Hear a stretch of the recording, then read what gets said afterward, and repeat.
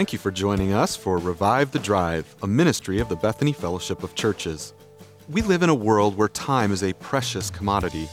One of the avenues for reviving our souls is the necessary commute to and from the many places our schedules take us. As the wheels of the car begin to turn, join our panel and set the wheels of your mind in motion as you consider the significance and impact of theology on everyday life. Let's listen in as our pastors talk theology. Welcome to Revive the Drive. My name is Daniel Bennett. I'm the teaching pastor at Bethany Community Church, and I'm joined in the studio with several friends here. Kevin Sauter from Newcastle Bible Church. Hi, Kevin. Hi, Daniel. It is great to be with you today. Also, it's great to be with you also, Kevin. Thank you. Also, Rich Burkle from Bethany Baptist Church. Yeah, I'm excited to be with you guys talking about the Reformation. Honestly, Rich, you look a little less excited than Kevin Sauter. Yeah, I always do. But not very many people look as excited as Kevin Sauter ever. So. And then also Scott Burkle from East White Oak. It's good to be with you too, Scott. I am so glad to be here, Daniel. Great. Well, we began talking about the Reformation in our last session of Revive the Drive, and in this session we're talking about the Reformation. The world at the eve, the church on the eve of the Reformation, at the dawn of the Reformation. So let's just begin here, and let's talk a little bit about the state of the church, because some people would look at the Reformation with some sadness. They'd say, boy, we know the church is supposed to be one. Paul admonishes us in 1 Corinthians 1 that there be no divisions among us, we be united in the same mind and the same judgment. And they say, boy, that used to be the church, then there's this Reformation, and now the church is splintered. Talk with me about that perception of the Reformation. Yeah, I think that's a key thing about how we define unity. Even it's relevant for all of us today in our churches today, but if unity isn't founded around the truth of Jesus Christ and His Word, then it just becomes a cultural conformity, and that has no basis in God's truth and God's design. And so I think at the end of the day, our unity has to be determined by Scripture, not by some cultural authority or some common shared preference, etc., something like that. Yeah, and Jesus said that, in His high priestly prayer, He wants us to be one, just as there's a unity within the Trinity. Mm-hmm. But just a couple of verses before that, He prays, sanctify them by your truth, your word is truth. So that this unity has to have a basis in truth, not just some organizational conformity. It's also important to remember that the Reformers were not intending to create schism. They were wanting to reform the church. Mm-hmm. And Luther never left the Catholic Church. The Catholic Church removed him. Right. So it's not an issue where they were purposefully trying to create as much schism as possible, as much as it was that they were trying to recover the truths of the Scripture for the church. Yeah. The gospel, it's called the gospel of peace. It brings peace between us and God. So it reconciles us to right relationship, and then it brings peace among God's children. Mm-hmm. And but it's a gospel of peace because of the truth of God being presented to our soul, confronting us in our sin, and then revealing Christ as our Savior, as our Lord, sufficient, crucified, risen again. And so there are constant calls in the New Testament for us to be unified and calls for us to be in peace with one another. But those calls are never, ever outside of the context of the truth of the gospel. So I think of, James, he says, the wisdom that's from above is first pure, then peaceable. Mm-hmm. He actually even gives a priority to purity first, then peaceableness. I think of Ephesians chapter 4. He says that God's people are to be diligent to preserve the unity of the Spirit in the bond of peace. But then he goes on to say, well, there's one body and one Spirit, just as you're called with one hope of your calling, one Lord, one faith, one baptism, one God and Father of all. So there's only one faith that can bring about this unity. And clearly what was happening at the time of the Reformation was that Martin Luther's faith and the other reformers' faith was not the same faith that was being taught by the church. And they recognize that. And if there's going to be true unity, it's through the one faith that's connected to the one Lord and the one Spirit. And then, to think further about that passage in Ephesians, he goes on to tell us to speak truth to one another because we're members of one another. So put off falsehood, speak truth. And he says the very reason is that you're members of one another through this one body, connected to this one God by this one faith, this one baptism. And so part of our unity is expressed by speaking truth. And that's really what Martin Luther was driving at. He wanted unity, but he recognized it was truth that would bring that unity together. And that's still a principle that's so valuable and vital for us today. So the state of the church wasn't monolithically, it wasn't the same. It certainly wasn't healthy. In the time that we have for this session, I thought we could talk about two things regarding the church at this period. One is just the intellectual state of the church, and there are kind of two dominant intellectual movements at the time. One was a little older than the other. One was kind of emerging. The first was scholasticism, and I can't remember. I think this is from Olson and his work on the story of Christian theology. He says scholasticism was marked by a couple things. One, the elevation of human reason. Secondly, the incorporation of philosophy with theology. And then finally, the synthesizing of authorities. So how did that desire to synthesize authorities, to elevate human reason, how did that affect the state of the church here at the dawn of the Reformation? Well, one of the things that happened that just a couple of centuries before the Reformation was Thomas Aquinas was saying that human reason is not subject to the effects of the fall, that our wills are fallen, but our reason is not. And therefore, reason can be pure enough as a means by which we can attain to truth. If we just have good enough reason. External to whether or not there's any final authority out there. So, in fact, the Catholic Church is so honoring of Thomas Aquinas that they kind of have these ideas of our authority is Scripture, tradition, reason, the Pope, and the magisterium. Reason is one of those, where the Reformers were saying, no, the Scriptures alone. And he wrote... His work was Summa Theologica, right? Yes. Like, so the sum of theology, and the desire was to synthesize with everything. his reason everything, yes. which is scholasticism. Exactly. It's easy when you're as brilliant as Aquinas to think that reason is that like it said that he was at dinner one time and he just cries out, "Well, that settles the Manichees," and he calls for his scribe and goes, "Oh yeah, right, I'm at dinner." So maybe a guy like that is kind of fond of reason. It's also helpful that there wasn't the body of knowable things wasn't that great as there is now. So I doubt that we can write internet. Yeah, we can't. There, I've conquered it. I have finished the internet. There will be no more summas of anything, right? Sure. So I have a question. So if you were a regular. Can I ask a question? We agreed no questions coming. Oh man, no. But it's a burning question. So if I was going to church at this time, how would that scholasticism actually show up in my Sunday mornings? How would that impact my Sunday mornings? Would it at that level? So this is a really great question. In fact, how it would affect it is that you would get no teaching at all. But there was virtually no preaching in the church on the eve of the Reformation. There was the celebration of the Mass, right. And once in a long while, you would get a homily, but not very often. See, isn't that fascinating? And the reason is because they said the great unwashed, they don't have the training or education necessary to be able to understand this stuff, so why talk to them about it?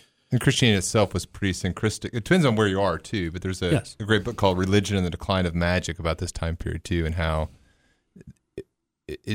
Christianity sometimes wasn't all that different from animism or something like that. It was pretty There was a lot of syncretism there, yeah. And one of the effects of the Reformation then, on the basis of Martin Luther's emphasis upon Scripture as well as the other reformers, is that the central place of the table, the place of what the Catholic Church would celebrate a Mass, was moved and substituted with a pulpit, because even the spatial experience that people have in a church communicates doctrine, communicates something about what's the most important. The priorities. And so that's why in again, most Protestant churches, the pulpit where the Word of God is taught is either central or it's elevated in some way to say this is what's central to our relationship and worship of God.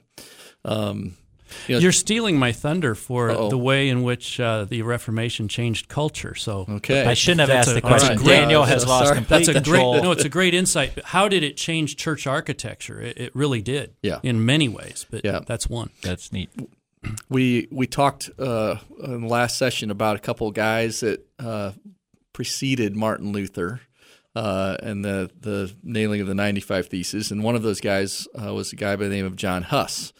And his main focus was that the authority by which we submit our lives is the Bible. It's not councils, it's not popes. And so that scholasticism put the authority in people, very learned people, professional people. And John Huss argued, no, it's not there. It is in the Scriptures. And so he began to teach the Bible in the language of the people. And that angered the leaders of the church at that time to such a degree that they ultimately burned him at the stake. So this is a matter of life and death. These guys paved the way through marked courage, facing death, and there were death attempts upon Martin Luther for 100 years later, picking up the torch. And one of the stories that I think is kind of neat is Martin Luther, in reflecting upon John Huss, who came 100 years before him, was accused of being a Hussite. And in his reflection, Martin Luther said this. He said, "John Huss prophesied of me when he wrote from his prison in Bohemia, 'They will roast a goose now,'" and Huss means goose. So they will roast a goose now, but after 100 years they will hear a swan sing, and him they will endure. And Martin Luther said, well, John Huss was talking about me. He understood sort of the divine appointment, almost like Esther. For such a time as this, God placed me here to be a swan to sing of the glories of God in the gospel. That's kind of a neat aspect. On the eve of the Reformation, you also had the decline of the feudal economy. And so as they went into more of a market economy, there's going to be greater interest in literacy. People are going to know how to write and how to communicate with one another way more than as a serf, just, with your hoe doing your farming. Not that that's a bad thing. It's just it requires a little more training to be able to engage in a new economy. Just like today, new technology requires new training. And so there was a greater interest in being able to read. At the same time, the invention of the printing press gave more materials to be able to read. And so in the span of 7 years, right at the beginning of the Reformation, you have the Bible translated into German, English, and French. That is key. That really unleashed the Scriptures on the continent. So you're describing there another intellectual movement. So there's scholasticism, and you're kind of describing humanism, right? There's this movement to understand, to return to antiquity, to have the original manuscripts, and to be able to discern what the original text said. That was a concern that scholastics hadn't been concerned with, and now there is an interest in that. Yeah, back to the sources, right? That was the cry of the humanist movement at that time. And I find it fascinating, actually, that so Martin Luther nailed his 95 Theses on the door, Wittenberg, 1517, right? October 31st. Yep. Well, it was just a year earlier that Erasmus had translated the Scriptures into Greek, or actually had compiled the Greek New Testament from manuscripts. Yeah, from manuscripts. So it was actually that Greek text that allowed Luther to get behind the Latin all great of the time. Mm-hmm. So that was a significant momentum. Yeah. Let me move along here a little bit, guys. Theologically, David McCulloch, who's written a book on the Reformation, would argue that the whole system of the medieval Western Church sat upon two pillars. He says it's the Mass, or the sacramental system, and the Pope. So the sacraments and the Pope are these two pillars that the medieval Church sits upon. Help me understand, what exactly was the sacramental system, and why was that so important for the authority and the role of the Church in the medieval Western Church? Is that too broad of a question? So the sacramental, yes, we're talking about the sacramental system, the means by which there's this idea that the Church has this deposit of God's grace, and now they have the ability to decide how that grace is dispensed. It's dispensed through the sacramentals, through the sacraments. How does that help them maintain power and authority? So there's a treasury of merit that the Church has by virtue of the saints having lived saintly lives, and that treasury can be dispensed, and this leads to the Pope's power, mostly by the Bishop of Rome, but also through his emissaries, bishops and priests. That treasury of merit is infinite in the Church's hands, but it dispenses that treasury as it desires. And so the whole idea of doing penance was a way in which the Church said, this is how you access the treasury of merit. This is how you can receive the righteousness you need in order to merit salvation. Yeah, so it's a little more complicated than that. They would say that, and this is where we'll get to the words alone when we get to the five solas. The Catholic Church doesn't say that it's not by Christ's death that we get a permanent salvation. But what they do say is that there's temporary issues that can only be solved by our works. Now, ultimately, for the guy that's sitting there at church, he can't distinguish between temporary and permanent. It feels pretty permanent to him. Right. So those really are a distinction without a difference. I just say that for anybody from EWTN that's listening. Right. And then also it created another mediator besides Jesus between God and the people. And so you had to go through this other mediator in some way. Mm-hmm. And that mediator was the church or the Pope or the other authorities, the priest in that particular village. And so a person could not hear the gospel and themselves access God adequately or completely. They needed to go to this other source in order to find grace that would allow them to be righteous in God's sight, to be accepted. And so that of course, is a huge change or alteration of the gospel, where Jesus would say, "Come to me, all you who are weary and heavy laden, and I'll give you rest for your souls. Take my yoke upon you, for my load is easy, my burden is light." And so the invitation of God upon the person is very direct versus indirect through another authority. And of course, we can see how how many abuses can come whenever there's an intermediary authority who has the power to supply people with what they need, whether it's government and a welfare system. All of a sudden, there's going to be huge abuse in order to receive what we need from an intermediary. Mm-hmm. And God says, "I'm going to give it to you freely, directly. Come to me." So Luther attacks the sacramental system. He doesn't realize perhaps he's attacking the church, but he's attacking one of the pillars that the church stands upon. You can't have the sacramental system apart from the Pope, and so he's attacking the very foundations of the church. And I think you guys have already done a great job kind of talking about the relevancy for today. There's one comment, Scott, that you made I want to just close with and kind of come back to this, and we'll touch on this, I'm sure, more as we go forward. You said, Luther wasn't planning on leaving the church. He wasn't trying to do away with his Catholicism or being part of the church. Pope Francis recently was talking about Luther and called him, I think he called him a preacher of the gospel, and made that same point. Mm-hmm. So are you and the Pope making the same point about Luther? And how would you say, what would you say to a person who says, you know what, the Reformation was overblown, they were addressing some real problems at this time, but the Reformation is over in some senses? I think I heard Martin Luther turn over in his grave when Pope Francis said that.